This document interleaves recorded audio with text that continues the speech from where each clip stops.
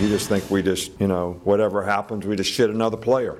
And everything's going to be perfect. All of our fans think that. You all think that. That's what you write about. Unacceptable in all areas. Unacceptable coaching, unacceptable playing, unacceptable effort. Not what we're about. You don't want to be here. There's a specific reason. Not really, I think we did a poor job recruiting if guys are coming in and immediately walking out the door because it was something different than what they thought it would be. We lied to them during recruiting, or we sold them on a dream that wasn't true. Certainly, like I said, coach our kids to do the right thing. And, play with poise, play with confidence, play with dignity, play with class. At the same time, we're not going to take anyone's shit either. We want to be a big, fast, dominating, aggressive, relentless football team that nobody in the SEC wants to play. Nah, that's also a second in the West, baby. Yes, sir. Hey, I don't like getting it. It's the only time we're ever getting excited about second. From now on, it's first, okay? All I want to do is fucking eat. I want you to eat. I want you to eat. I want you to want this shit. Do you want it? Do you want it? Show me. But you done did it again. Welcome in to the latest episode of That SEC Podcast. I'm your host, Michael Breton. I go by SEC Mike on Twitter. And I'm joined as always by my cousin Shane, who goes by Big Orange Vols on Twitter. What are you up to, you big Tennessee homer? Hey, babe, what's going on? Hey, buddy, I'm doing good. We got a lot of action to cover, so let's just jump right into it. And I think we got to start with the big game there on the Plains, Shane. Georgia locked up the SEC East by beating Auburn on the road 21-14.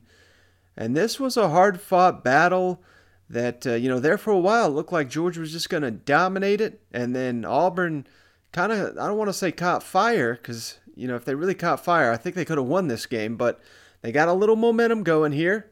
The difference in the game, Jake Fromm, a 51-yard pass early in the, I think it was the first quarter there, and that was really the difference. It just kind of set the tone for most of the game, I thought, until Georgia went on a crazy 3-and-out stretch there. And then one of the biggest plays in my mind, Shane, Georgia, let me set the scene here. Final possession of the first half. Georgia's up 7-0. They were running out the clock, eager to go to halftime, just 7-0. It's third down. But Gus Malzahn called a timeout, Shane, wanting that ball back. And, it's very easy to go in hindsight and say, what the hell are you doing there, Gus? Your offense is doing nothing. Mm-hmm. But you understand why he wants the ball back there. But it really blew up on him because Georgia got a first down. After that timeout, got some momentum. They drove the length of the field and scored a touchdown. It was 14-0 seconds before halftime, and that just really did in Auburn. And it just all the momentum was in the world was seized there, and Auburn was just never able to catch back up. No, you're right. And this was a interesting game. I don't want to say it was exciting because it wasn't at first. It was a defensive struggle, and it just Auburn would do great things and move the ball, but then it just felt like they just never had, and they just couldn't come away with a complete drive. And Georgia just kept chipping away, doing their thing, running the ball. But I will say, Jake Fromm actually looked pretty damn good. We've been kind of critical of him of late, but the benefit to him running, all the time, the benefit of Georgia running all the time, man, that play action, when they did go to it, it was almost wide open every single time. Yeah, and you hit on Jake Fromm. Definitely, he had another solid performance. He didn't do anything that really wowed you. He had the 3 touchdowns, which obviously that's what won Georgia the game, but he was only 13-28 passing. He did what he had to do, particularly on the road, so I'm not trying to diminish what he accomplished because we all know how good Auburn's defense is. We all know how good Georgia's defense is. These are the 2 best defenses in the SEC, maybe the 2 best in the nation. That's kind of my takeaway from this one. But how about this, Shane? Going into this one, if I were to tell you Bo Nix was going to throw the ball 50 times, I don't think there's any chance anyone would say, well, yeah, Auburn's going to win that game. No. What in the hell are they thinking here, asking the freshman? Now, he completed 30 of them for 245 and a touchdown, no interceptions. He did There was one turnover in the game, Shane. It was when Bo Nix fumbled on a rush. He was also Auburn's leading rusher, so to me it just felt like they asked Bo Nix to do too much. And for the vast majority of this game, Shane, he was unable to do it. Mm-hmm. And, I'm not trying to put old Gus, push the Gus bus off the railing here, but it just seems like, I know they scored 14 here at the tail end of this game, but I don't know, for the vast majority of this game, I mean, this offense was just terrible. Yeah. Seems like the fans are fed up here, Shane. And now, thanks to this result, Gus Malzahn, since the 2014 season, his second season there at Auburn, he's 2-10 combined against Georgia, Alabama. And then if you want to take that a step further, I believe he is 4 for 14 if you want to throw in LSU as well. So, I don't know, Shane. I'm hearing rumblings. I'm not reporting this, but people I know down there at Auburn saying Gus Malzahn not expected to be back. How crazy would that be? It's such a wild turn because I don't think they should fire this guy. I don't know what that means. I don't know if that means they're going to fire him. I don't know if anything, I think he's going to be looking for a job to jump to if he is not back. Mm-hmm. How wild is it that 2 years ago got the extension and he was on the hottest of hot seats. So, I guess it wouldn't be stunning if he left here, but, he's still facing a 9-win season here. No, I get that. And, it's just Auburn's in a weird position. They got a phenomenal defense. And like you said, they just can't get anything going with their offense, but they are really, they're so young. You know what I'm saying? Mm-hmm. 2 years from now, this may be one of the most elite offenses in the nation. It's just night and day when you compare the studs they got on one side of the ball compared to the other, and Georgia, Georgia did their thing. Swift was very impressive. He had some highlight reels there. Mm-hmm. But all in all, like you said, they were able to keep Georgia in check, make this a ball game. Auburn's offense didn't get going until the fourth quarter, and it was almost felt like it was too late. Like they couldn't afford to make a mistake at that moment, and they still even had an opportunity to tie this thing up. So I think when you look at a team like Auburn, you look at the talent that you do have, and the close games, sometimes those are harder than the blowouts, man. Because then you could take one or two plays and say, well, if this would have been done differently, we would have won the game. And you find yourselves blaming the coach. So I think, with the Georgia 7-point win and with the LSU, the 3-point game, there's a handful of plays that you can blame Gus for losing the game, Yeah, that's an interesting point, Shane. Like, if anyone missed it, Auburn did recover an onside kick, but unfortunately Anthony Schwartz, fastest man alive, He blocked a little too quickly. You got to wait for that ball to reach 10 yards before you can engage in a block. He's so damn fast, he beat the ball. And I don't even think it was a difference in the play, but unfortunately those are the rules. So they had to re-kick it, and that was a big missed opportunity. Like I said, that 51-yard touchdown pass, if that doesn't happen, maybe this is a different game if Gus doesn't call that timeout. And again, that's incredibly easy to say that in hindsight, but that's the truth of the matter.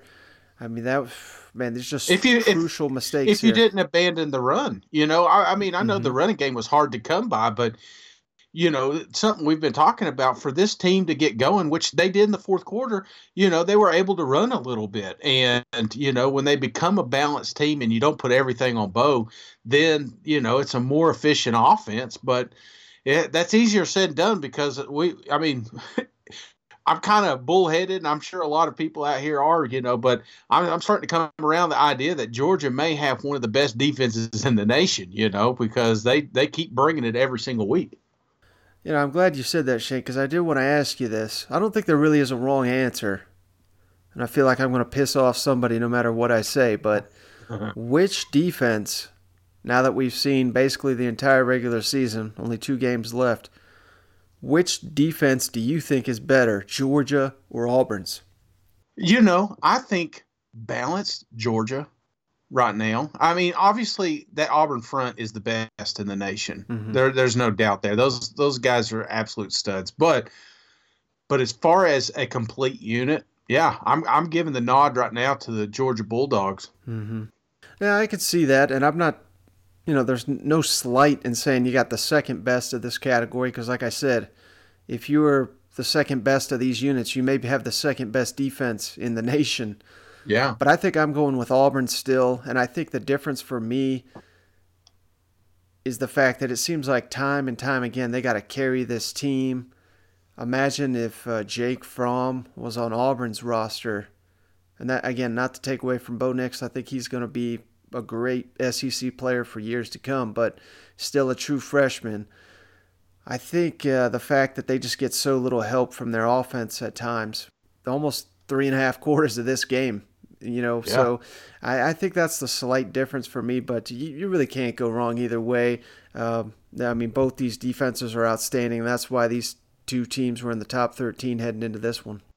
The only thing, though, I'm a little concerned with Georgia because if you think about it, name the best offense that they've faced this year. They haven't faced LSU. They haven't faced Alabama. Mm-hmm. The best offense you could probably argue was Florida. Mm-hmm. So I mean, what do they do when they're truly tested by an excellent offense? Which I think they're.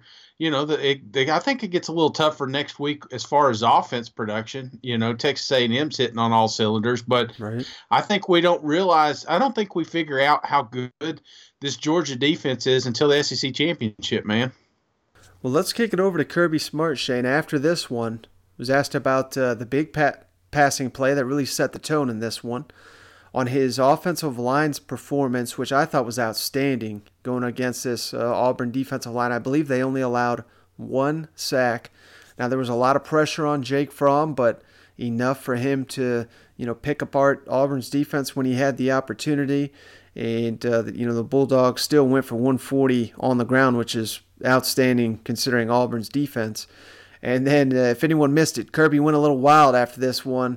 He jumping all over the place, chest bumping. He ended up on his rear, but I just thought his comment here was pretty great. You've talked about the lack of explosive plays, but you hit the big touchdown with Blaylock there early. What did you see on that? And I guess, what does it do for the team when they get a big explosive play like that early in the game? It certainly helped confidence for the wideouts. I mean, we got behind them. They were in a quarters coverage. I don't know if a guy busted assignment or blew it, but Jake threw a nice ball. Dom made a really nice adjustment in that ball. It wouldn't hit stride. He had to bend back a little bit. The difference in the game was probably with our red area offense because we were able to not kick field goals and get touchdowns where in the past weeks we haven't been able to do that. And, hey, look, I give all the credit in the world to Auburn's defense. Coach Steele, Coach Garner, their staff, their players. Everybody talks about their front. They've got really good corners as well. I know you probably got to watch the film, but your offensive line against their defensive line was something everybody wanted to see. How do you think you guys fared? You rush for 141, that's tough to do against those guys. I'm going to be honest with you. You go ask anybody else in the SEC, if you rush 36 times, get 141 on Auburn, it's not easy doing that. The difference is some of the teams don't have to rush it. They just throw it every down on them. So, I mean, those guys are physical. Our guys, I thought, matched up well. We got a big offensive line. I don't know how we did pass part. Were you up any sacks? One early, and Jake threw a couple of them away that we had some pressure. And I mean, they got good players too. We just got to keep getting better, and we'll continue to do that. Regretting trying to chest bump Trayvon there? Hell no. I chest bumped Trayvon all day. I thought I might lose an ACL, but I was committed to it. All right, Shane, the one thing I didn't add in that, I just want to make a note of 3 times during this presser, and it was only about an 8-minute presser. So imagine he's getting asked this question 3 times about winning the SEC East for the 3rd consecutive season. Every single time he went straight Bill Belichick. We got to focus on A&M. So Kirby's locked in, man. He knows, it doesn't mean a whole lot if they somehow drop a game to Texas A&M or Georgia Tech, that yes, they'd still go to Atlanta, but their playoff hopes would be on life support. And I think based on what we've seen from Georgia's defense here in the last couple weeks, I mean, I think the Bulldogs are a legit contender once again, as if there was any doubt, for the national title. Do you think there's any chance for a setback this coming up week? I mean, is there? I mean, because they got it locked up. They can lose and still make it. So, I mean, obviously they won't make the playoffs, but are you a little worried about next week, just knowing the fact that they've sealed up the East already? Yeah, I am. Now, we'll get to Texas A&M in a little bit here, but, I mean, they just continue to play better and better. It just seems they're more steady each and every week. Their defense, I don't want to say a concern, because, I mean, they played great against South Carolina, but the offense, like you said, is really starting to feel that stride. And I think it's going to be a challenge for Georgia's defense next week. Yeah. All right, Shane, now flipping over to the other side, we're talking about this guy already, Gus Malzahn. He kind of had some questions to answer here on why Bo Nix, why he's a little bit better in that 2-minute offense. Maybe they should have went to that obviously a lot sooner, on his decision to call the timeout there before halftime that blew up in his face. And then on the first score, he says that really got his offense going. They just kept waiting for it. It's just too damn bad. It came with the tail end of the fourth quarter there. And then on where his team goes from here, sitting with 3 losses on the season. Gus, what do you think makes Bo so effective in the 2-minute offense? What's that? What do you think makes Bo so effective in the 2-minute offense? I think we got first downs and we got in some rhythm. That first half, they had us backed up on their end of the field a lot, and we didn't get a lot of first downs. The first drive we did, and then we got it on the one we fumbled, but that was really about it. But when we get that initial first down, I mean, we're a better offense, and Bo's comfortable in that setting. Think about going to that earlier in the second half in the third quarter? Yeah, we were just trying to get a feel for the game. We thought we could do some things in the third quarter. We came out and we tried to spread them out and run the football, and we thought we could, and we got down there, I guess, to the 40 right there, and of course we didn't get any points. Then we got the short field after their punt, and I think they had a 15-yard penalty, got the ball on the 40-yard line, so we took a shot, and it kind of went outside right there, but we were just trying to be aggressive, trying to get explosive play at that point. But late there in the second quarter, you called a timeout. Yeah. With about a minute left. Yeah. I was thinking, I got a lot of faith in our defense, and you call a timeout. Of course, they went down and scored. Obviously, that didn't work out, but they had the ball coming out the second half, and I was thinking that we had a chance to get the ball back right there with a possible short field. And we were talking like we just got to score the first touchdown. Score the first touchdown, we'll get the crowd back in it and get some momentum. And sure enough, that's exactly what happened. And like I said, that was, we had a real chance, I thought, to tie the game, late. Real unfortunate. Gus, where does this team go from here? Well, the team goes for, we got a game next week, and then we play our rival right out here. I mean, that's where we're at. I mean, we're disappointed. I think everybody can see we got a good football team. And we've had some tough, close losses. That was another one. But we have great character in our locker room, and our guys are disappointed. They'll rebound. They'll rebound and finish this thing. All right, Shane, as you can imagine, old Gus was pretty demoralized after this one. I think, while it was tough losing 2 games already on the season, I think it was very easy to sell to his team, hey, we're back home. We're nearly impossible to beat here. If we defeat Georgia, that's going to give us a ton of momentum to go into the Iron Bowl and do what we did in 2017. I really thought they had an outstanding chance to do it, but they let it slip through their fingers here. Where does Auburn go from here? I know, obviously we'll get to Tua's situation here, but, man, imagine if this Auburn team loses in the Iron Bowl yet again at home. I mean, I think that's a realistic possibility, don't you?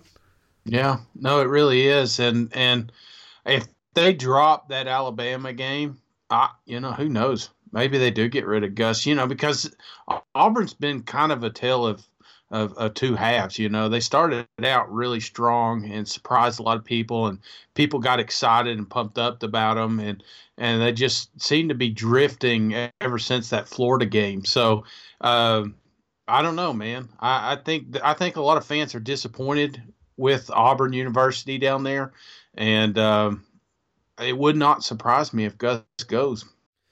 Yeah, and I don't know how much, comments like people on game day, how much that really matters. I mean, I got all the respect in the world for those people, but they do a good they do a good job and everything. But last time Kirk got talking, he got a Florida State guy fired, so well, they do got a lot of pull.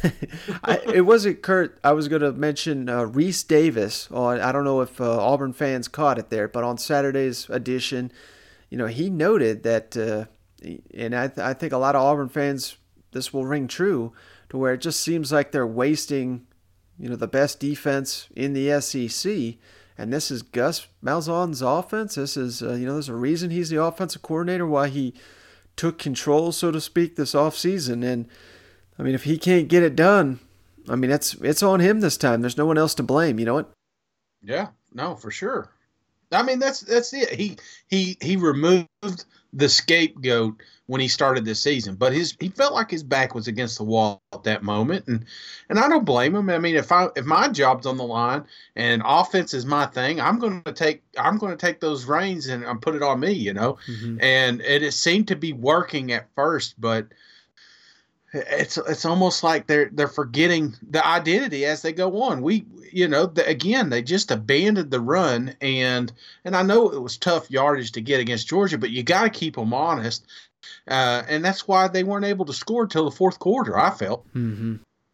All right, Shane, let's stick it in the SEC West here. Let's jump on down to Starkville, where Alabama took care of business, 38-7. But of course, the big story from this one, just the devastating news. Tua Tagovailoa fractured his hip, and man, it was just an ugly, ugly scene. Had to be carted off the field, then ambulanced out, then helicoptered out. I mean, worrying for hope for the worst, obviously, but it's almost like, I mean, it felt like it was like a life-threatening thing here when it's that bad. But all indications, Alabama's released an updated statement here on Sunday saying he will have surgery on his hip in Houston with a specialist down there. They're expecting him to make a full recovery, so that's outstanding news. But, of course, he's gone for the season. Alabama's best quarterback of all time. We may never see him again in that uniform.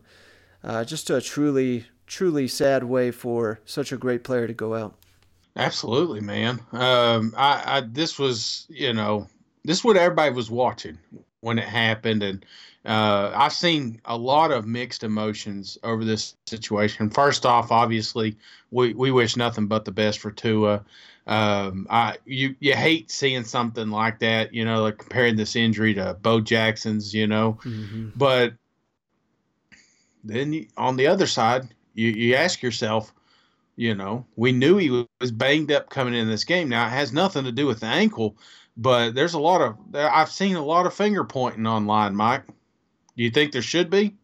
Yeah, I mean, it's tough to say. Obviously, we'll play Saban's clips here, and I don't think anyone is suggesting that, that he willingly put Tua in harm's way or anything, or he knew that, that he could get hurt here. But it just seems so stupid when you're up by 28, and the rationale immediately after this injury, before they knew the severity of it, was Nick Saban said it himself. So we're not taking words out of his mouth or anything, but he just said that Tua needed, practice running the 2-minute offense, and that's just the stupidest thing I've ever heard. I mean, he started all but one game this year. He started all last year. He played his freshman year. I mean, what in the hell does he need extra 2-minute practice for? You got Western Carolina next week. I mean, right. You're not going to need it in that game. If you really want to practice it, just run it the whole first quarter. So I mean, it just didn't make any sense to me. And I understand. And it looked like they were warming up Mac Jones, ready to take Tua out anyway. Being up by so many and throwing the ball even. I mean, it just, with all the questions surrounding his health leading up to this game, it just, obviously the number one thing, they'd take back all those decisions if they could, but I just thought it was so stupid. Yeah, and I'm with you, man. I'm kind of, with, Tua's a player, Tua's a baller, and Tua wants to do everything he can to not only better himself, but better this school, better this university. You know, he's making a legacy down there, and of course he wants to go. You know, but you're a grown ass man. You know what I'm saying? You're an adult here. You're the one that's getting paid millions of dollars to say, okay, what do we benefit him being in there? Is there a chance that Mississippi State wins this game? Absolutely. But when it's 28, when it's 35-7, do they have the opportunity then? You know what I'm saying? Mm-hmm. It's like, it felt to me like he didn't want to throw the towel in because Tua felt good, and you know you're taking, I don't know how old Tua is, 20, let's say 21, something around there. I mean, you got a kid telling you that he feels good, he's ready to go, but you saw him last week limping like crazy after the game. You know that he's been limping around the facilities all week long. You know, you know that you can wrap up these 2 games without him and have a real shot to win the playoffs. So it just, I don't know. There's a piece of me that just wants to blame Saban and call him selfish, because that's what it felt like, man. It felt like they went out there and tried to get a signature win to bounce back after that LSU game, so people are talking about Alabama again. Yeah, like, you know, they knew they're on the bubble, so you got to win these games by 50 to to stay in the conversation, you know. So, you know, we don't really know if that's what was going on there, but it certainly looks that way. But, you know, going to the actual game, man, Mississippi State just shot themselves in the foot. I mean, couldn't start any worse than this game. I mean, they were stopping on Alabama, it seemed like, but every third down, there seemed to be a damn penalty. So kept drives alive. Alabama was outstanding on third downs when Tua was in the game. I don't think they got stopped a single time. And then Tommy Stevens' first pass of the game. Oh, man. Just threw Turn over Tommy. Just threw it right at a linebacker just standing there. It looked like he was intended for the Alabama linebacker. So Alabama jumped up to about a 14-0 lead in about 10 seconds. So, I mean, it was downhill from there. I mean, if you're going to beat Alabama, you simply cannot make these kinds of mistakes, and you have to force Alabama to do them, which they rarely do. So, I mean, this one was damn over before it really even got going here. I think outside of Tua's injury, of course, the biggest story for Alabama, Najee Harris continues to get going, and that's obviously going to be huge with Tua out. Najee had never scored 3 touchdowns in a single Alabama game, Shane. Scored 3 on the ground, 1 receiving, and this is coming off that big LSU game where outside of Tua and some of these receivers, he was kind of the stud for Alabama, so at least they got that going for it. I mean, I think it's going to be the Najee Harris show moving forward, and at least particularly next week against Western Carolina, and probably try to get him going there against Auburn. Any confidence that from what you've seen of Najee Harris kind of lends to believe that he could be kind of the star of this offense?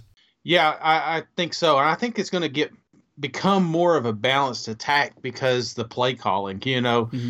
A lot of Alabama was an RPO where Tua decided if he was going to run the ball, if they were going to run the ball or pass it. And I don't think we're going to see that with Jones. I think we're going to see a lot more scripted, either passing or rushing. And of course, we all know Saban, what he likes. He likes to bleed that clock. He likes to get his defense off the field as much as possible. So, yeah, I think the identity of the offense changes a little bit here with the quarterback, obviously.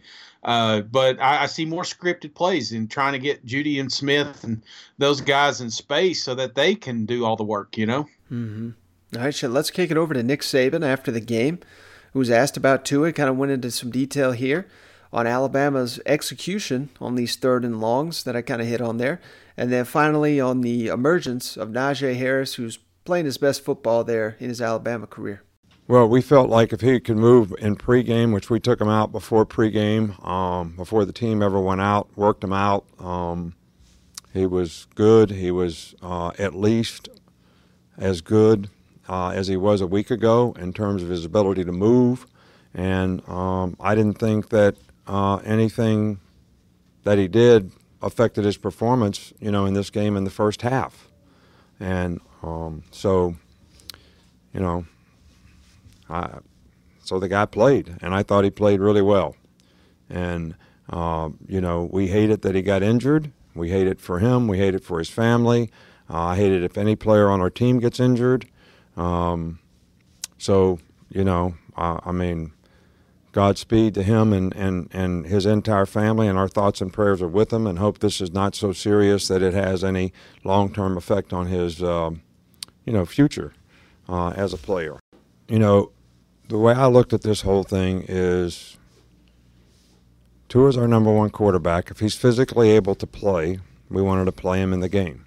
That's what he wanted to do, and that's what our team wanted to do. If I would knowing that anything bad was going to happen, I certainly wouldn't have put him in that situation.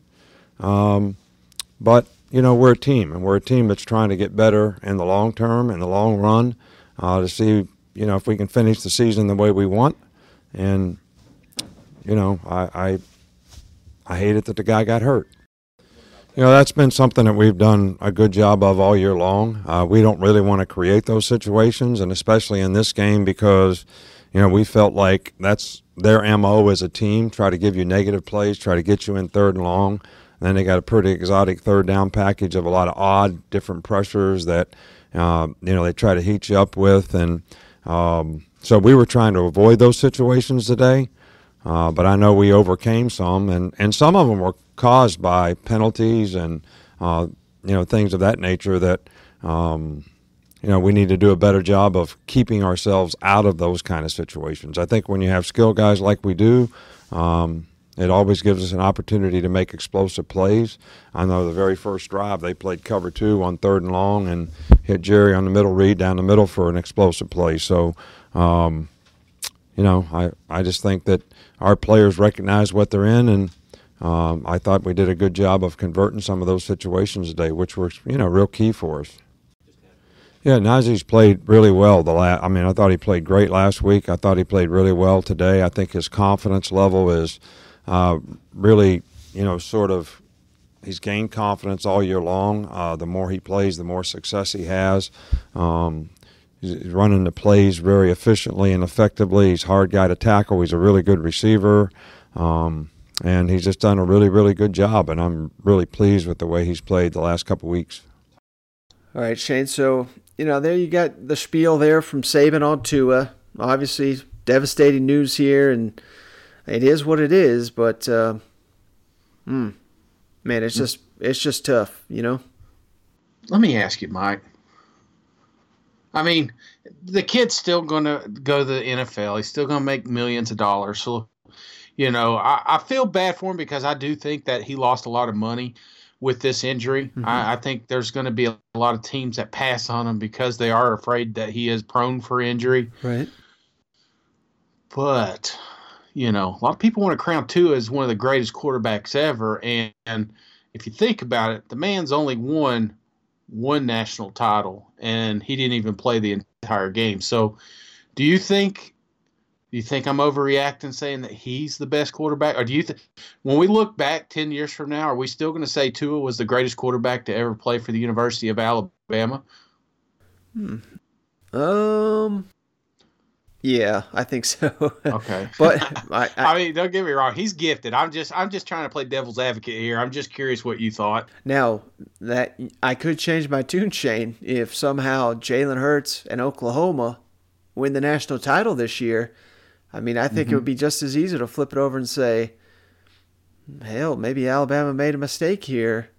Now, I mean, it's easy to say because, Tua saved him that national championship, damn near won him another one. So, I mean, you're talking two of the best players in all of college football. But, yeah, I think I know Tua's been limited, but, I mean, he's just a special, special talent that I know Alabama recruits 5 stars, Shane, but, I mean, they've been doing it for a while, and I can't remember them ever having a quarterback as dynamic with his arm as Tua. You know what?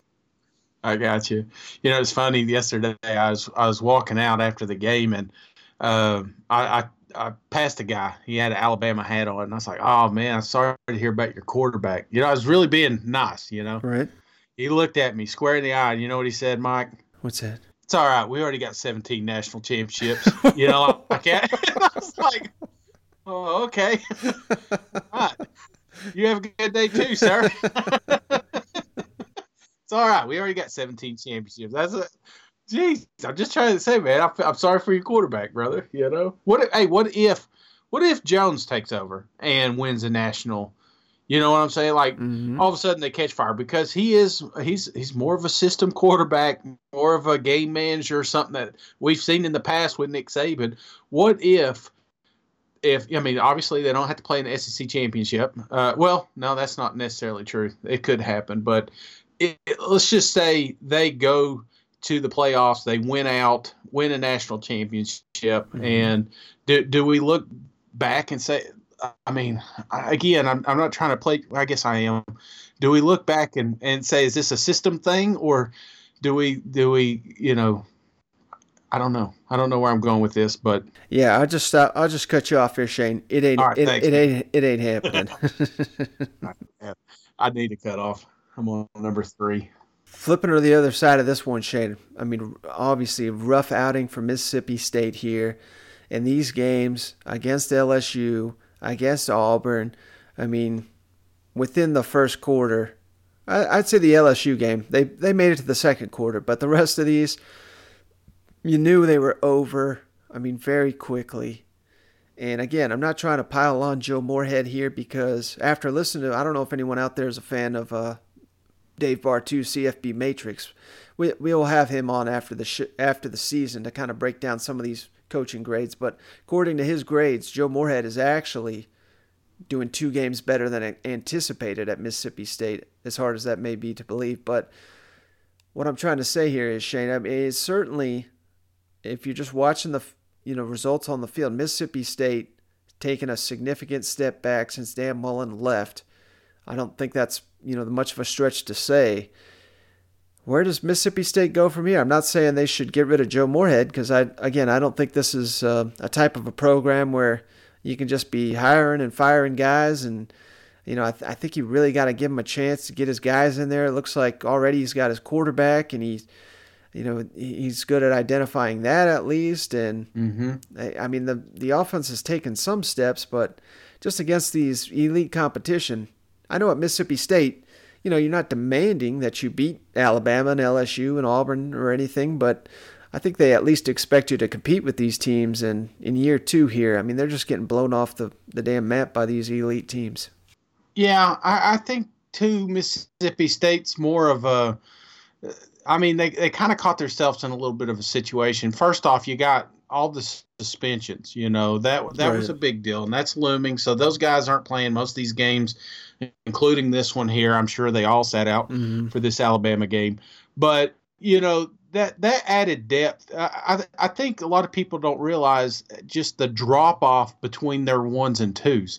And because it's significant. This is a thin team, and you see it later in the games usually when they get – if they're not able to keep moving the chains and keep that offense on the field, that defense gets exposed toward the end. And I think that's what we're running into. And that's going to happen. That's going to happen when you have a coach change. This is something you're just going to have to build up in recruiting. They do have flashes of some talent, young talent on that team. And I'm not ready to fold it up on Coach because I think he's done a hell of a job with what he's been working with down there. Well, let's kick it over to him, Shane. Joe Moorhead on his program, and if they've taken a step back, he's not really buying that. And then on the confidence level of his team down the stretch. Joe, the top 3 teams in the division being Auburn, LSU, Alabama, last year against those teams, pretty competitive, even beat Auburn. This year, the margin's been a lot wider. What do you think has contributed to that margin, and is it them being that much better, or have you guys taken a step back potentially? I don't necessarily say step back. I'd say it's a combination of things. We'll continue to look at them, work at them, and get better. Steve? Coach, along those lines of Tyler's question, how do you begin to kind of narrow the gap against the front runners in the Southeastern Conference? Yeah, if that was an easy question, I think it's a bunch of things. It's recruiting, it's player development, it's coaching, it's execution. There's a lot of things that we've got to do from an entire program standpoint to cut that gap and on and off the field, and that's what we're working every day to like I said, to bridge that gap. Joe, with 2 games left, obviously you guys still have a chance to go to a bowl game. Is there at least I know it's just walking off the field, but is there at least some confidence that, you know, you guys still have what you wanted in front of you, and that's a postseason berth? Yeah, we have confidence every week. Went into this game with confidence. You know, obviously the kids are down, and they should be. And, you know, never going to be upset or never going to be pleased with a loss. But, you know, we're going to come in tomorrow. We're going to watch film. We're going to get better off it. We got to reload and get ready for Abilene Christian and, you know, work to be 1-0 next week and get win number 5. All right, Shane. So Mississippi State has got 2 winnable games to finish out the season. Obviously, this Abilene Christian, I mean, my God, if he finds a way to lose that, I mean, then he better take that Rutgers job. But I don't know if there's going to be a game bigger on the schedule to close out the season. Maybe Gus Malzahn in the Iron Bowl, but with the exception of that, Joe Moorhead has got to win this Egg Bowl at home. I mean, that if he finds a way to lose that game, Shane, there is going to be some serious heat. There's going to be some serious talk all off season. I think there's going to be a ton of pressure come Thanksgiving.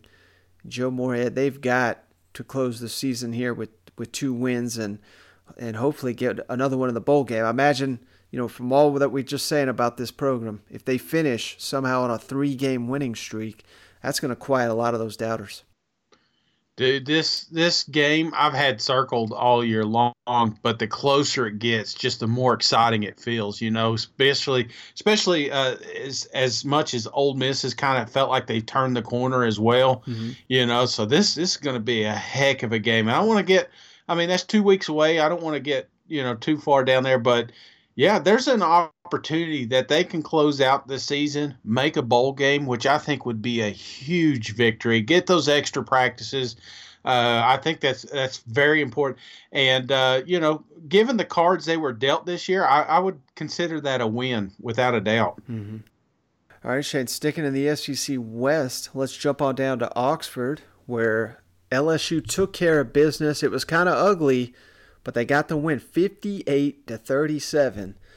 And I got to be honest, Shane, this was the most entertaining 21-point ball game I think I've seen in my life. I mean, LSU jumped out to a huge lead. I believe it was 28-0. And that's about how long it took Ole Miss to get into this thing. And then after that point, I mean, it was just trading scores for about the rest of the game. This was so much fun to watch. If you missed it, highly recommend you go back and watch this one. I mean, LSU 714 yards of total offense, but then flipped over to Ole Miss. They had 614. Joe Burrow threw for 489 and 5 touchdowns. John Rice Plumlee rushed for 212 yards, 4 touchdowns, threw for another 123. Jerry Onnelly, 141 rushing yards. Clyde Edwards-Helaire had 172 yards rushing. I mean, there was just an offensive explosion in this one, wasn't it? Yeah, it was exciting, dude. Every time you flip, because I kept flipping back and forth, and every time I flipped over, man, it felt like either, you know, Edwards was running down the sideline, Chase was running down the sideline, or Plumtree was running down the sideline. So this was a fantastic game, start to finish. There was, even there at the end, it felt like there was a chance Ole Miss may sneak back into this. But LSU's just got, way too many weapons and even banged up front, they were still able to reel off 172 yards rushing. So this team was, both of them, just lights out. And I'm sure Coach O's not happy with the amount of yardage that they gave up to Ole Miss, but I'm sure he's not complaining about walking away with a victory either. Mm-hmm.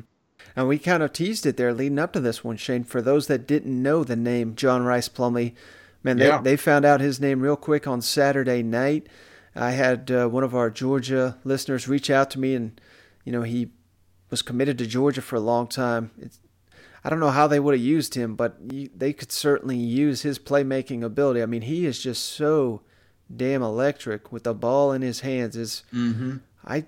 The only thing I can think of, and I'm starting to think he's even better than this guy, is Nick Marshall from Auburn is kind of what he reminds me of this guy's even faster, I think. It's just LSU, it seemed like they had a read on him for just a half a second, then he's gone. So, it was wild, but at the same time, they're their defense could not contain LSU, or those receivers couldn't tackle them.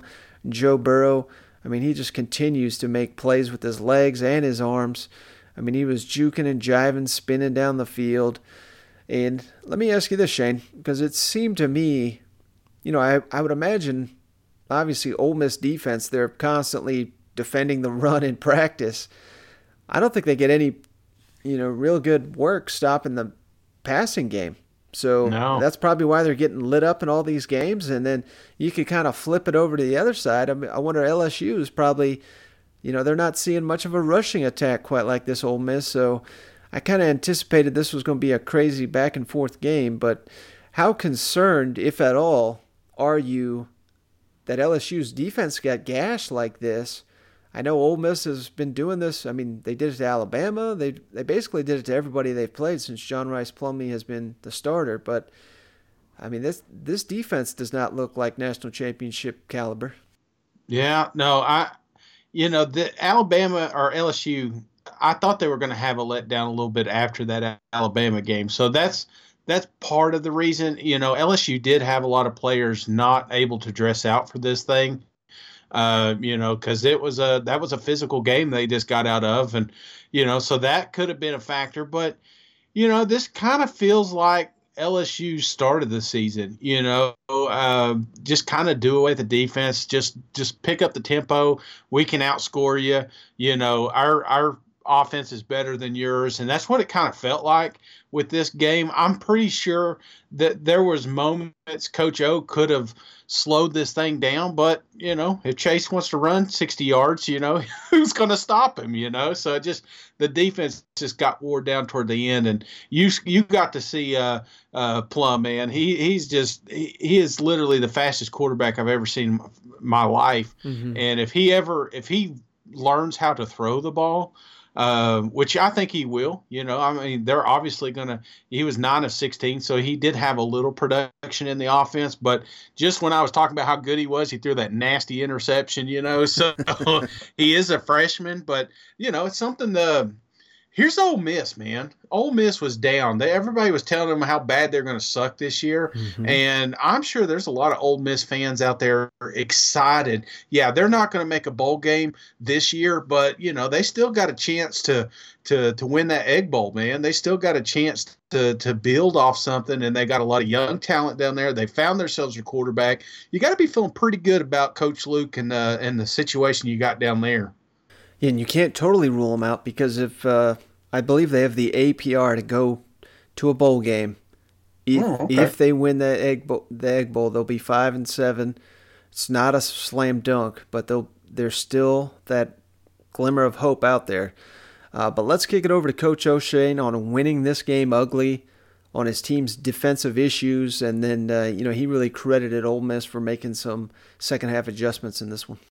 Coach, does it say something like the expectations of this team that some of the players look like y'all lost after the game? Yeah. I mean, you win by 21, yeah. but there's an expectation so high now that even when you struggle, they're not. That's what I have to remind them of. Let's enjoy the win. Let's don't get greedy. You know what I'm saying? Let's keep our feet on the ground. Our object is to win the game, and we won the game. We won it by 21 points. So. But obviously, when you don't play well on defense at LSU, nobody's feeling good. That's just the way it is. Do you look at any of the defensive issues today as a sign of anything greater or more just specific to today, you think? I just need to look at it. Now, obviously, 400 yards rushing, I don't know if I've ever been a part of a team that give up 400 yards rushing. So, you don't want that on your football team. So we're going to need to look at it on film, see where we went wrong, schematically, personnel-wise, technique, whatever it may be, we're going to fix it.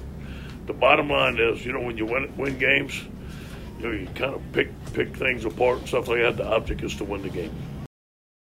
Is this one of those where the initial game plan is kind of works out well and they adjust the defense on your side to kind of find some corrections? Yeah, I think so.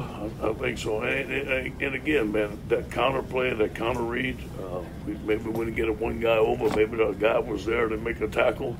Got to look at it on tape. They had a good game plan. All right, Shane. So, yeah, Coach O seemed not too concerned, but I loved how he said, we 700 yards, never seen that, but we gave up 600. I've never seen that either. So, I mean, they have got to get that fixed here. I know they're playing Arkansas, but they got to get that fixed before Texas A&M comes to town. But do they? I mean, honestly, what have you seen this year? I mean, other than Alabama, I've not seen any like Texas A&M. Even if they just took the defense off the field and they just swapped back offensive drives, I don't see them stopping them. You know what I'm saying? So it just, I don't know.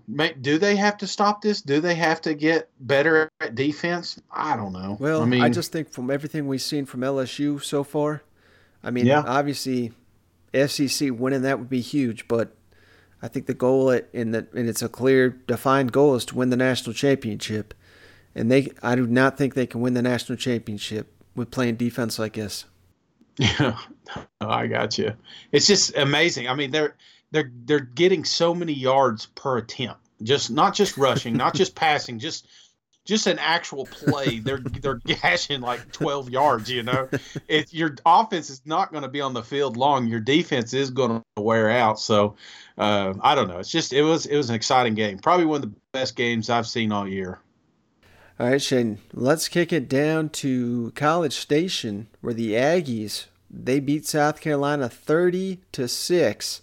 Mm-hmm. And this game was actually a little bit closer than that final score would indicate. South Carolina, their defense played fairly well. I think they just really got worn out because the offense was giving them basically nothing for most of the game.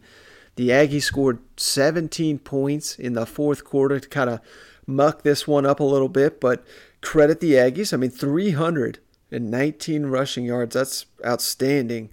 But the biggest takeaway for me is just South Carolina's offense is just all of a sudden, it's pathetic. And, Muschamp obviously taking a lot of heat. Brian McClendon taking a ton of heat. But, there's injuries all over the field. I know fans don't want to hear that right now, but their running backs banged up. Their best receiver sat the game, Brian Edwards. The tight ends lost for the year. And, they just look all out of sorts on that side of the ball, and it really showed. And it was almost like, and Muschamp even indicated this after the game, that Jimbo, he could tell, he could read it, and they basically just went super conservative on him, and because they knew there was no chance South Carolina was even going to test him. Yeah, and that's exactly right, man. They went traditional script on this thing and played fundamental football, and South Carolina just, boy, they are literally banged. They are limping into this thing. Even the guys they had out there, I don't think were 100%. I still don't think Dowdle's 100%. Mm-hmm. I think Smith was still banged up. It was just. It was a tough game to watch. Hell, Helinski looked awful, man. I was ready to crown this kid after that Charleston game, but as the season goes on, the more and more I don't like from Helinski. Now I know he's a true freshman. He's gonna have some growing pains, and he needs weapons around him. But 41 attempts, you know what I'm saying? Mm-hmm. Averaging 4 yards a pass, that's not going to cut it. And then if you flip the side, if you go on the other side, you got Texas A&M loaded with young talent. And, I've been giving Texas A&M a hard time, man. But I'm telling you, they haven't put a complete game together yet, but this one was pretty daggone close. They were hitting on all cylinders. They got that rushing game going. It was boring. It wasn't fun, but it was exactly what Texas A&M needed to do to win this game. Mm-hmm. Yeah, they're playing their best football despite all these young kids playing. They're ranked in both polls again, won 4 in a row and 5 of 6. So obviously their last two incredibly difficult. I'm not sure who put this A&M schedule together, but at Georgia, at LSU, do you have faith that A&M can win one of these games? Yeah, actually, I do. And I think their best bet is going to be against Georgia. Georgia has shown that, I don't know. That offense hasn't shown enough. So I don't think that a worry that Georgia's just going to run away with this game, even though they've got plenty of talent on that team to do so. I don't think A&M playing this fundamental football that they've had and the sound game, man. I mean, they shut South Carolina running game down. Not saying they're going to do that against Georgia, but if they do, then yeah, absolutely. I'd give Texas A&M a fighting shot to win that game. Well, let's kick it over to Jimbo after this one, Shane, who talked about his outstanding running attack here, and then on his team taking care of business down the stretch, and like I said, playing some of their best football of the season. Yeah, Coach, the way you run the football, was that kind of the game plan coming in, would try to establish that run and maybe take advantage of something that they weren't doing? Or was it about y'all having some trouble early protecting things like that? Well, we had some protection, but we had some run-pass options, RPOs, a lot of things. We hit some nice plays to the tight end, and then they had to start respecting those things, the balls we were getting to the flat, to the tight ends, and to the backs and some of that stuff. So it opened things up inside, and we were able to keep a good mix. And Kellen was checking us and getting us in the right things. I mean, he does a great job of understanding the big game plan. He's growing mentally as a football player really well. And but, you have to be physical. We wanted to be physical because if you allowed their front to be one-dimensional, they're too good. They were going to hit you, and you saw it tonight. They brought some pass rush at times. How important was it for your team to take care of business in the stretch at home, considering what you have looming? Big. And it shows you the maturity we had. And like I say, these games, you have a chance to do it and do it in your home field, and it's big to play. And I want to do it here for 12th man, too. These people, there's not an atmosphere and environment like this in college football, and what a fan base. 6th largest crowd in history tonight. Hey, Coach. Yeah, just kind of going off that, where do you like where the momentum is with the team headed into these last couple games? And what you guys here's what I like the most. We're practicing better. On the practice field. We ain't having the mistakes. Practices are getting over because we're not having repeats. They're coming ready to practice, being physical in practice, being more consistent, and it's showing up on the field. Now, we had a few more extra penalties tonight, which was very disappointing to me. I thought we had too many. But we hadn't had them in practice. Our linemen's taking care of the football. We only had the one turnover at the end, which is unfortunate, but we're learning to take care. Just in our practice and preparation is getting so much better, and I think they're starting to see cause and effect. Young people don't always understand cause and effect. Because I do this is what happens. They want to blame everything in the world over, listen, you control what happens to you. How you prepare, how you play, and what you do get you the results by the choices you make. And I think they're starting to buy into that and understand it truly. All right, Shane, so the Aggies playing some great football here, kind of like I hit on. But, it's interesting. This was the thing that killed Kevin Sumlin off, was just his teams wilted down the stretch. How impressive is it that Jimbo 2 seasons in a row now, I know they still obviously got 2 big games here, and they, if they don't play their A game, they'll drop both of them. So, I'm not ready to crown these guys, but imagine if they win one, or hell, if somehow they win both of them.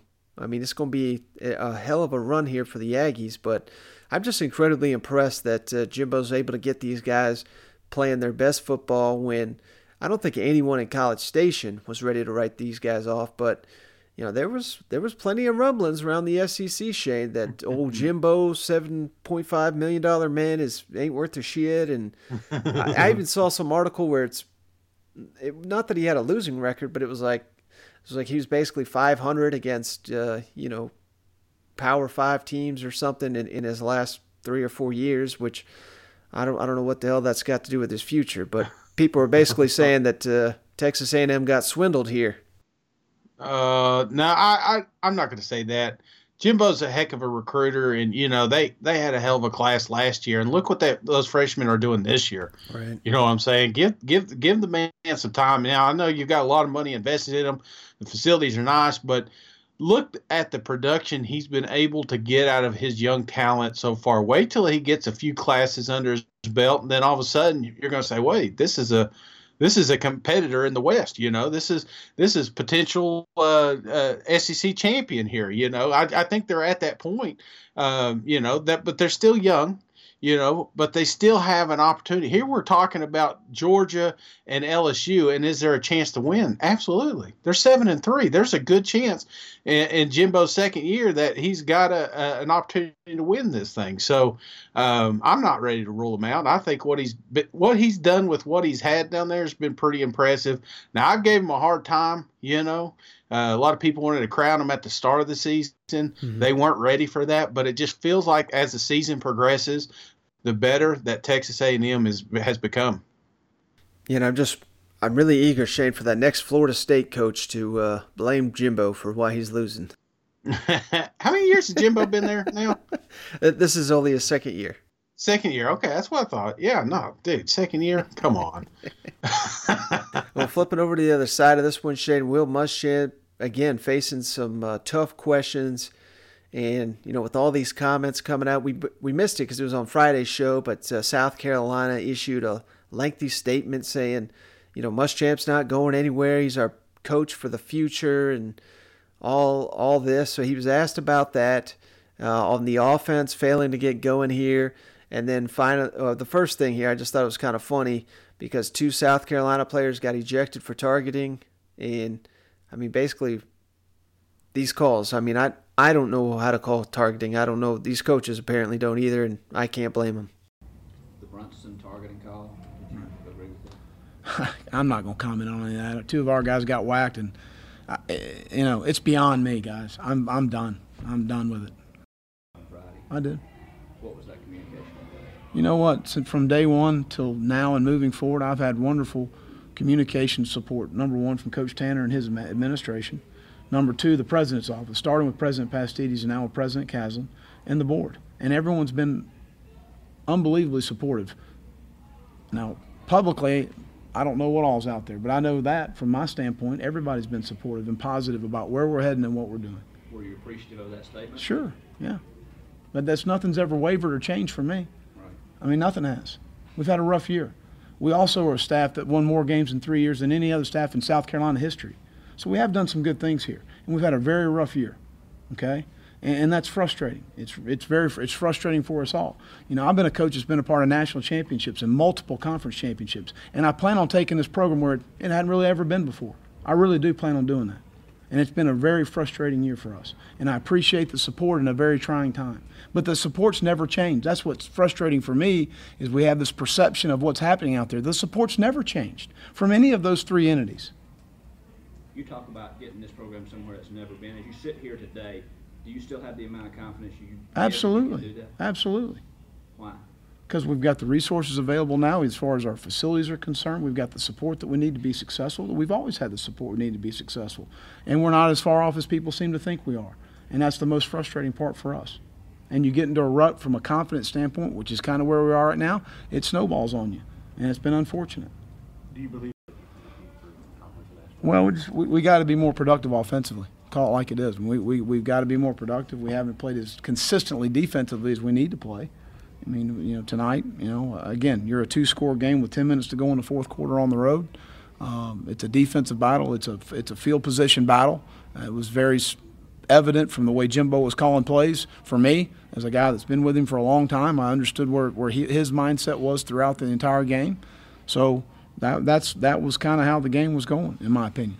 All right, Shane. So Muschamp facing a hotter and hotter seat. It seems like none of the damn fans want him back, but yeah, unless they get just completely housed by Clemson, and hell, that may even happen.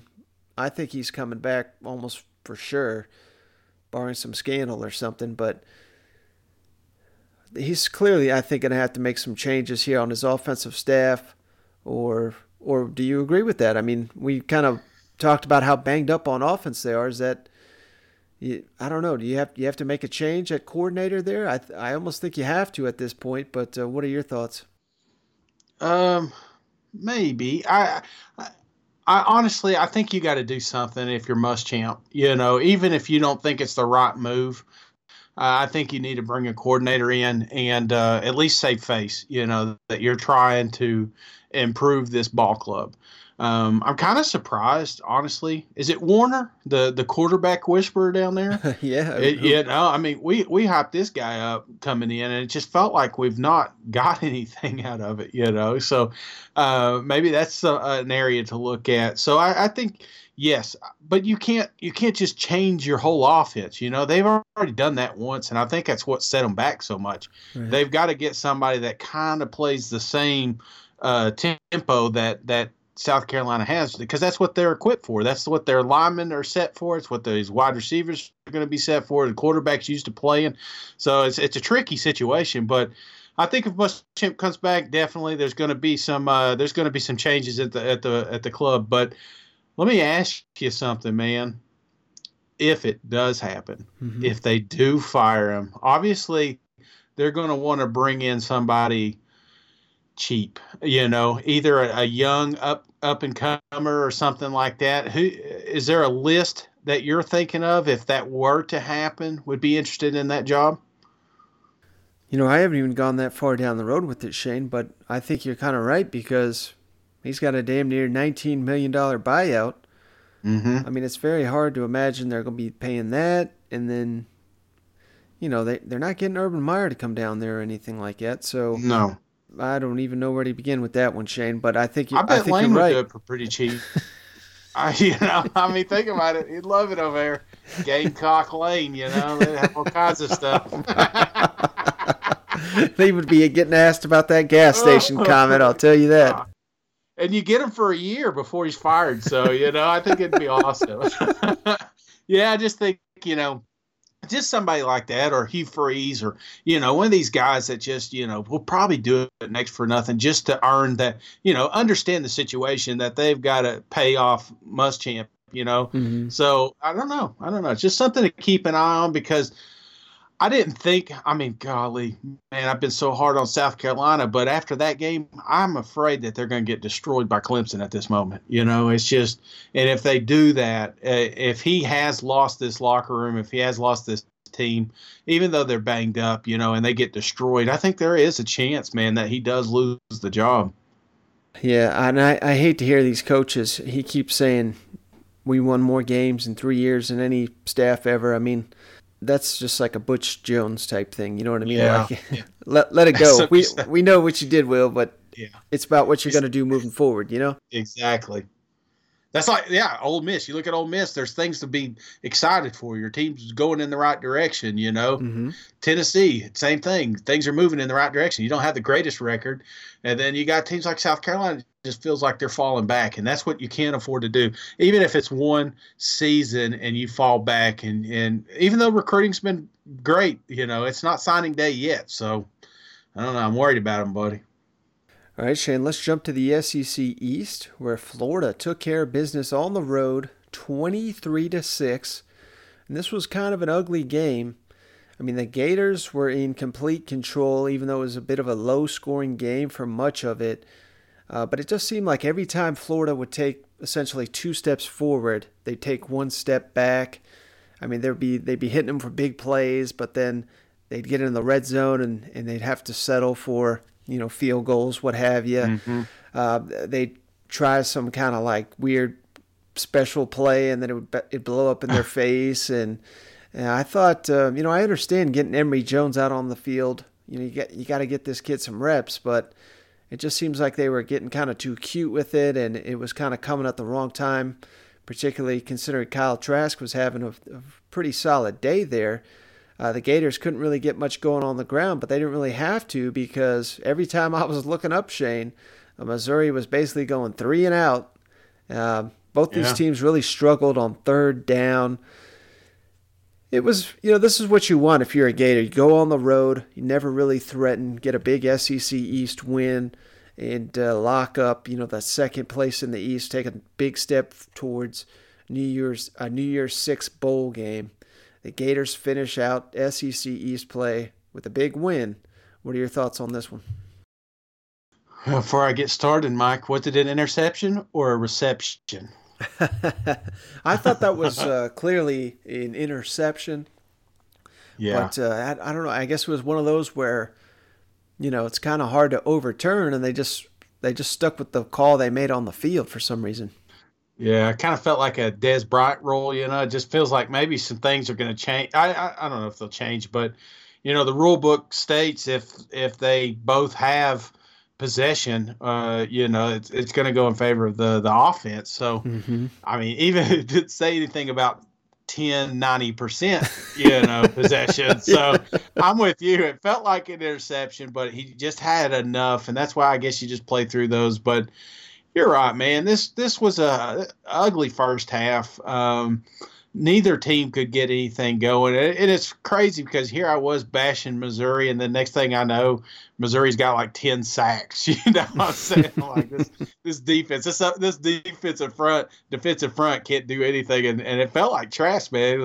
He got hit more in this game than he has all season. So they both brought it. They really did, and it just, you know, and I don't know if this was Coach Odom that said this, but you know, it takes a good play stacked with other good plays, you know, and it just felt like they would have one good play, but then two bad ones, you know. It just, they weren't able to get one series together, one drive together, and you just can't do that when you're playing a team like Florida, man.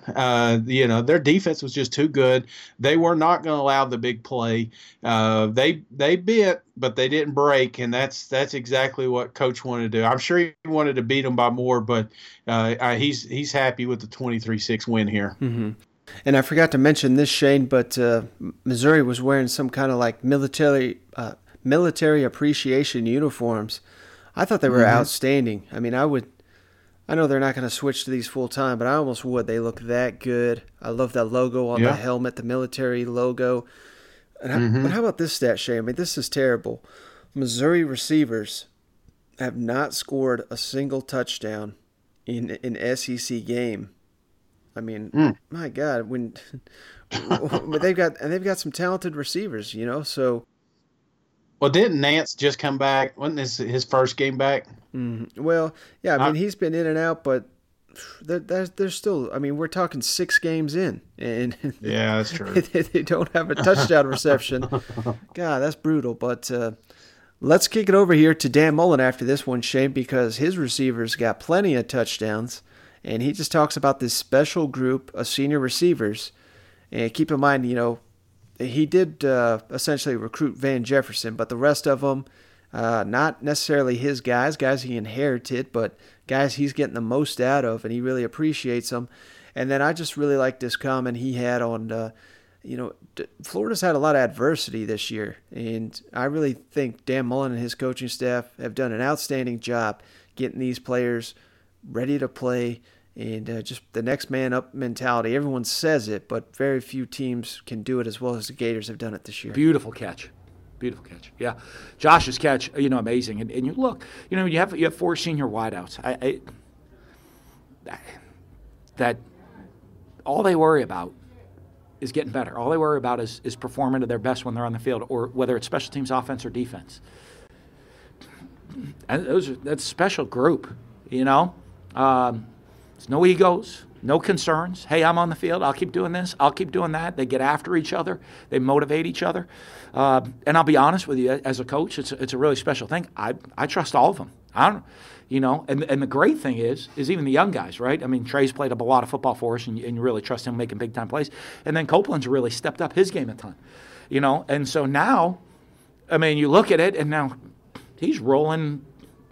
You know, I think he's looked at them and said, "Hey, I'll be like them."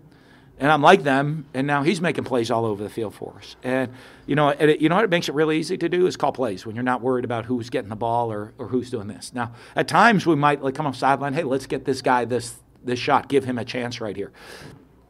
It's really funny. If it goes well, they let me know. I mean, why aren't you giving me the shot every time? And if it doesn't go well, boy, I mean, they hear it from all the other boys. Like, boy, he gave you that chance. If that was me, like that would have been a touchdown, you know. And they get after each other. So it's just a fun group to watch and how they work and how they motivate each other. It's huge, you know. Like I said, our guys bought in. Our guys have bought in. Next guy up mentality. Guys work. Our coach, you know, that's a big assistant coaches deal. I mean, the assistant coaches have doing a great job of preparing guys and putting guys in position to be successful. They've done a good job. And the players responding to that of saying, hey, my number's called. I better be ready. Coach is going to put me in a good position. My position coach is going to put me in a good position. Coordinator is going to call a good play for me to be in position and do what I can do. And all I got to do is trust in what's going on, believe in it. And most importantly, you know, as a team, worry about the plays I'm on the field. If you look to our leaders, don't worry about who starts. Don't worry about who's rotated. Don't worry about what number of plays I played. Don't worry about what's going on with this or what's going on with that. Worry about one thing. When I'm on the field, go as hard as I can go and play the best of my ability. And if I do that, I'm going to become a great player. We're going to have a great team. And I think, when you look, and especially you start with some of the older guys. All right, Shane, so Dan Mullen was feeling good after this one, and, why wouldn't he? His team's rolling here. They only got to beat Florida State, which, they're going to be a sizable favorite in 2 weeks. They got to bye next week, but, that looks like they're headed to another New Year's Six game. Yeah, so there's absolutely no way they make the playoffs, right? Have you figured out some loophole? I don't think so because, obviously they can't go to the SEC championship game. They got 2 losses, so it's just going to be incredibly difficult to – I don't think the committee will honestly give them a shot. I got you. Yeah, no, they've had a hell of a season. I'm sure there's a couple of games they'd like to have back, obviously, but, this is you got to feel pretty good about Dan Mullen down there, hell, I would. Look what he's done 2 years in a row. And if he can find a way to get some talent down there, this team's only going to keep getting better because as far as X's and O's, he's kind of shown you why he's one of the better, play callers in the league. Mm-hmm. All right, Shane, last game here. Kentucky travels down to Vanderbilt, just destroys the Commodores. Can I ask you one question? Sure, buddy. If Kelly Bryant would have went to Auburn, do you think they'd be undefeated right now? Ooh. Like he made a decision. He wanted to go up to Missouri. But I'm just thinking quarterback play's been kind of nothing against Bo. I think he's got a bright future, but I think it would have been better to bring in somebody that's got some experience and some weapons around him. Missouri's wide receiver's been banged up, the offensive line. I'm just saying if he would have went down there, are we seeing a different narrative? I won't say undefeated, but I'll say 1 loss. Okay. Going into the Iron Bowl. How's that? Okay. I like that. All right, Shane, final game on the docket here. Kentucky travels down to Vanderbilt, whips up on them Commodores 38-14. And believe it or not, if you missed this game, you didn't miss much outside of Kentucky just running damn roughshod on Derek Mason's squad here. But the Commodores were up 14-3 in this one. Scored a touchdown on their second possession of the game. Came back with a scoop and score touchdown, and it, really, I was feeling great about my Vanderbilt plus the points pick. And then Kentucky Wildcats, Shane, ran off 35 consecutive points. Lynn Bowden, this guy is a damn machine. 110 yards on the ground, 104 through the air. 2 touchdowns, 1 passing, 1 rushing. Chris Rodriguez went roughshod. This was his best game as a Wildcat, the freshman. 129 yards, 2 rushing touchdowns. And then Cavassier smoked, Shane. He nearly had 100. He got 95 and a touchdown.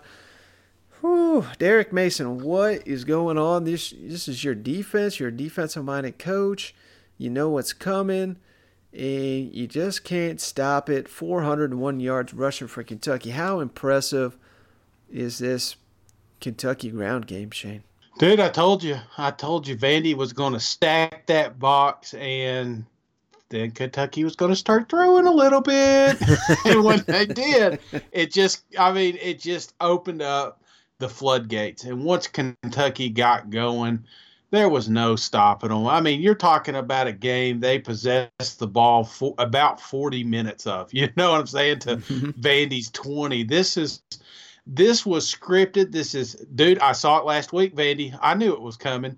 You should have knew it was coming. Once these boys got going, there was no stopping them. 400 yards rushing, that's ridiculous. And knowing that they were going to do it. So I'm proud of them, man. I got to see Lynn there after the game with his boy, and it just, this team has been through a lot. You know what I'm saying? It's they've gone through 2 quarterbacks. You got Lynn coming in, a wide receiver playing quarterback. You know what I'm saying? This is a true damn team right here. These guys got each other's back. It just feels like, and they've been through some stuff, and they're riding this thing. They're sitting there. They got a chance to make a bowl game. I hope they do. And I don't know. It's exciting, man. It's an exciting offense because it's an offense you don't see often. Yeah, and a week after, I think Vanderbilt had 87 passing yards. They got 90 in this one, so they're doing a little bit better, Shane. Is Vanderbilt the worst team yet, Mike? No. I mean, they got to be getting closer. Arkansas still owns that title, I think. But you might be onto something. You might be the only one saying it, but you might be right. And then how about this, Shane? Leading receiver for Vanderbilt, Kalijah Lipscomb, 4 catches for 12 yards. Gee, it's ridiculous. I mean, I don't know. That's what pisses me off is Vanderbilt's got some talent. Keyshawn Vaughn is arguably one of the best running backs in the nation. Mm-hmm. Lipscomb will be playing on Sunday one day. You know what I'm saying? You've got a tight end that I don't even know if he exists anymore on this team. Did he even go to this game? I don't know. You know what I'm saying? It's like they've got some talent, and they're just not doing anything with it. And I'm putting that on Coach Mason, man. I thought Derek Mason was safe, but after something like this, after the last couple of weeks, I mean, this ETSU game, as sad as that is to say, that's a must win. And then, but hell, Shane, if he beats Tennessee, I mean, what would it be? 4th year in a row. That's true. He may get an extension. So, I mean, I think that's the only game they care about up there. All right, Shane, so that's all we got on this one. But before we hop off here, real quick, we can do Guess the Opening Lines. We only got 3 games to guess this week, Shane. Okay. And I shot you an email, and I've yet to hear that response. So sorry. We'll start right here, Shane. Texas A&M at Georgia. What's your line for that one? I'm going to favor Georgia by 10. Ooh, I got this one exactly right, Shane. 14 is what I guess. That's what it is. Bulldogs favored at home over Texas A&M by 14. Thoughts on that? I think it's about 4 points off, but I like it, Mike. All right, how about this one, Shane? Arkansas at LSU. Obviously LSU, but by how many here? Oh, jeez. Let's go LSU 29. I said 35, Shane, and I thought, could it really be 35? I don't know. That's a lot of points. This line debuted LSU favored by 46. Golly, Mike. This is apparently the largest spread in the SEC dating back to 1978, I believe is the stat. I saw that floating out there. Man, 46 points. I mean, as bad as Arkansas has been, I mean, you have to take the points here, don't you? Yeah, absolutely. I tell you, this Arkansas is going to be playing for something this week. Now, I know it's a tough team, but damn, a lot of these players love this new interim coach, so I don't know. I think this one's an interesting bet, Mike. All right, last game here, Shane. Tennessee at Missouri. Who are you favoring in this one? Of course, Tennessee, but I think that the media is going to say Missouri by 4. Ooh. Well, you get this one, Shane, because I thought Tennessee would be favored by 3. But you were right. Missouri opened up as a 6-point favorite. That's pretty damn bizarre. And I know this one has already been bet down, I believe, down to Shane's 4 number. So seems like you were a little bit closer to the general consensus here. But could you see Tennessee, by the time this game kicks, being the favorite in this one? Maybe not the favorite, but definitely closer to a pick-em before, because, Missouri played really bad last week, but it is at home, and Missouri is a different team at home. I mean, they gave Florida a run for the money, and hell, Florida kicked their ass, so maybe they are right on this one. I don't know. And I don't know, if you, for what this really counts, Shane, but Tennessee's 5 in a row have beaten the spread. And Missouri, 5 in a row, have failed to cover the spread. So a little bit of little inside info. It's Shane's 1-0, baby. I started a new streak this week, Mike. I forgot what it was to cash in. Well, Shane, I think that's a good time to jump off here. That's all I got. You got anything before we hop off? No, that's it, Mike. This is a long one, so I guess I will see y'all tomorrow. Appreciate y'all hanging out. The ratings review really do help us out, and dude, the pictures, phenomenal. I mean, I saw some great ones this weekend with the koozies. I appreciate everybody and their support. You know, that's awesome. Just seeing the brand spread like that, man. Yeah, we got them on trains, we got them on planes, we got them at the games, we got them in people's homes. So wherever you are traveling to the game, watching the game, bring your SEC koozie. You want one yourself, just give us a 5-star rating and review. We're more than happy to ship that out to you free of charge. Well, that's going to do it, Shane, on this one. Thanks for joining me. As always, thank you, everyone, for tuning in. We'll catch you on the next one. All right. See you guys. Go Vols. I got 17 rings, Mike.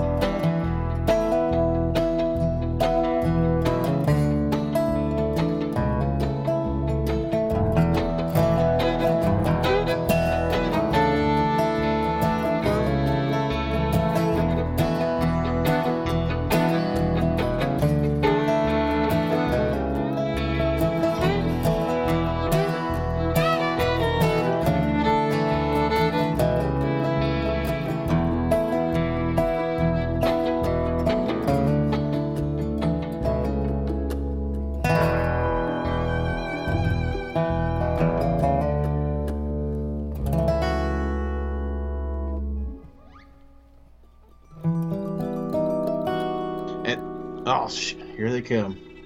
Lane train. Oh, 1 second, man. Keyshawn. Yeah, buddy, get it. You get that horn.